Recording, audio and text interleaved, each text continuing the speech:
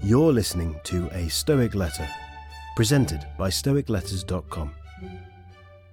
Letter 7 from the Epistulae Morales ad Lucilium. On Crowds, written by Seneca the Younger and translated by Dr. Richard Gumere. To get a letter from Seneca mailed to your door every week, visit us at StoicLetters.com.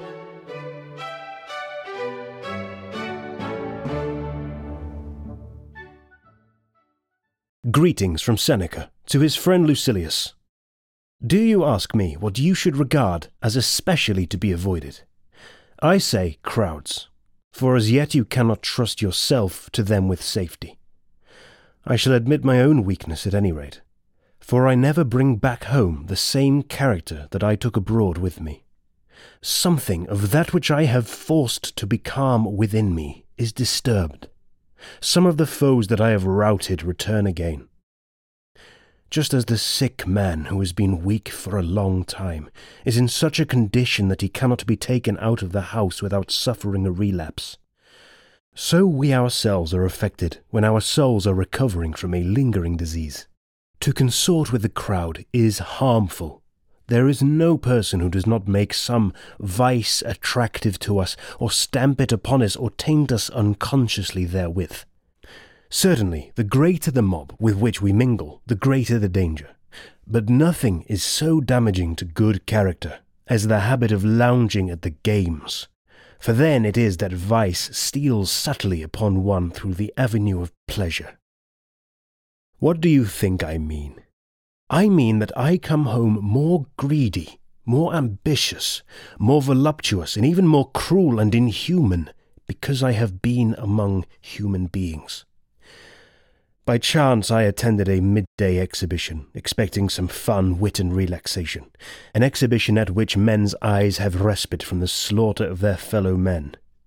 But it was quite the reverse. The previous combats were the essence of compassion, but now all the trifling is put aside, and it is pure murder. The men have no defensive armour. They are exposed to blows at all points, and no one ever strikes in vain. Many persons prefer this programme to the usual pairs and to the bouts by request. Of course they do. There is no helmet or shield to deflect the weapon. What is the need of defensive armour or of skill? All these mean delaying death. In the morning they throw men to the lions and the bears. At noon they throw them to the spectators. The spectators demand that the slayer shall face the man who is to slay him in his turn, and they always reserve the latest conqueror for another butchering. The outcome of every fight is death, and the means are fire and sword. This sort of thing goes on while the arena is empty. You may retort, but he was a highway robber. He killed a man. And what of it? Granted that as a murderer he deserved this punishment, what crime have you committed, poor fellow, that you should deserve to sit and see this show? In the morning they cried, "Kill him, lash him, burn him." Why does he meet the sword in so cowardly a way? Why does he strike so feebly? Why doesn't he die game? Whip him to meet his wounds. Let them receive blow for blow with chests bare and exposed to the stroke. And when the games stop for the intermission, they announce, "A little throat-cutting in the meantime, so that there may still be something going on." Come now, do you not understand even this truth, that a bad example reacts on the agent? Thank the immortal gods that you are teaching cruelty to a person who cannot learn to be cruel. The young character, which cannot hold fast to righteousness, must be rescued from the mob. It is too easy to side with the majority. Even Socrates, Cato, and Laelius might have been shaken in their moral strength by a crowd that was unlike them. So true it is that none of us, no matter how much he cultivates his abilities, can withstand the shock of faults that approach, as it were, with so great a retinue. Much harm is done by a single case of indulgence or greed. The familiar friend, if he be luxurious, weakens and softens us imperceptibly. The neighbour, if he be rich, rouses our covetousness. The companion, if he be slanderous, rubs off some of his rust upon us, even though we be spotless and sincere. What then do you think the effect will be on character when the world at large assaults it? You must either imitate or loathe the world. But both courses are to be avoided. You should not copy the bad simply because they are many, nor should you hate the many because they are unlike you. Withdraw into yourself as far as you can. Associate with those who will make a better man of you. Welcome those whom you yourself can improve. The process is mutual, for men learn while they teach. There is no reason why pride in advertising your abilities should lure you into publicity, so that you should desire to recite or harangue before the general public. Of course, I should be willing for you to do so if you had a stock in trade that suited such a mob. As it is, there is not a man of them who can understand you.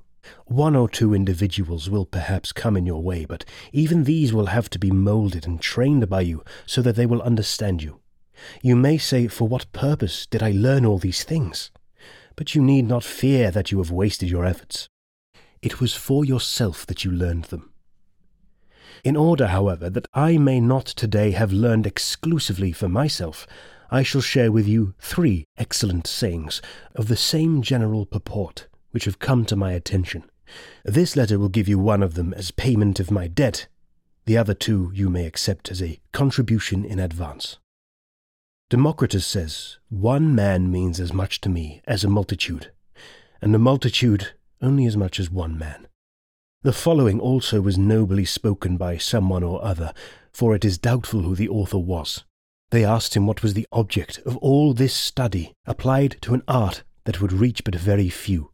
He replied, I am content with few, content with 1, content with none at all. The third saying, and a noteworthy one too, is by Epicurus, written to one of the partners of his studies.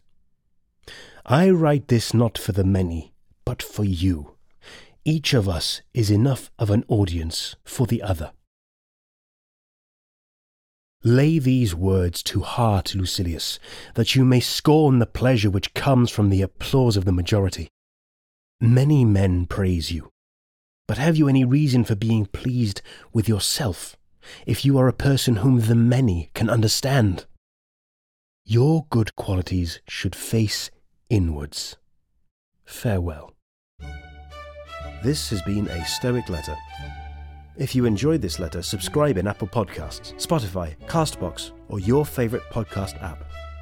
A Stoic Letter is a presentation of stoicletters.com, a service which mails you one beautiful Stoic letter every week.